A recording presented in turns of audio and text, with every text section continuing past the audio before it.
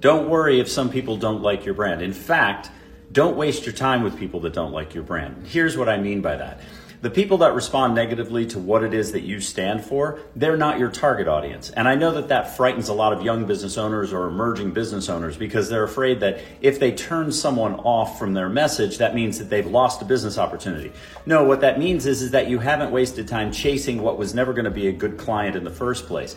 Instead, focus on the people that say, hey, there's something to that, or I think that I need that. That's your target audience. And believe me, you can make all the money in the world that you need to buy your private island just by engaging with the people that are interested in what it is that you have to sell. So if you find yourself in a room where you're trying to convince somebody of something, you're in the wrong room. Either someone is interested in what you represent or they aren't. And you've got to be real okay with that. I get a lot of comments from people that say, well, I don't like this or I don't like that or something else. That's okay. You're just not my target audience. You're someone else's target audience who doesn't talk the way I do or doesn't continue to do business the way that I do. And that's perfectly okay.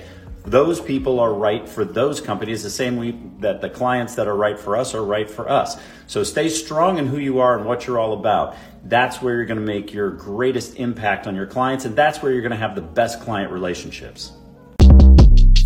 Shortcast Club.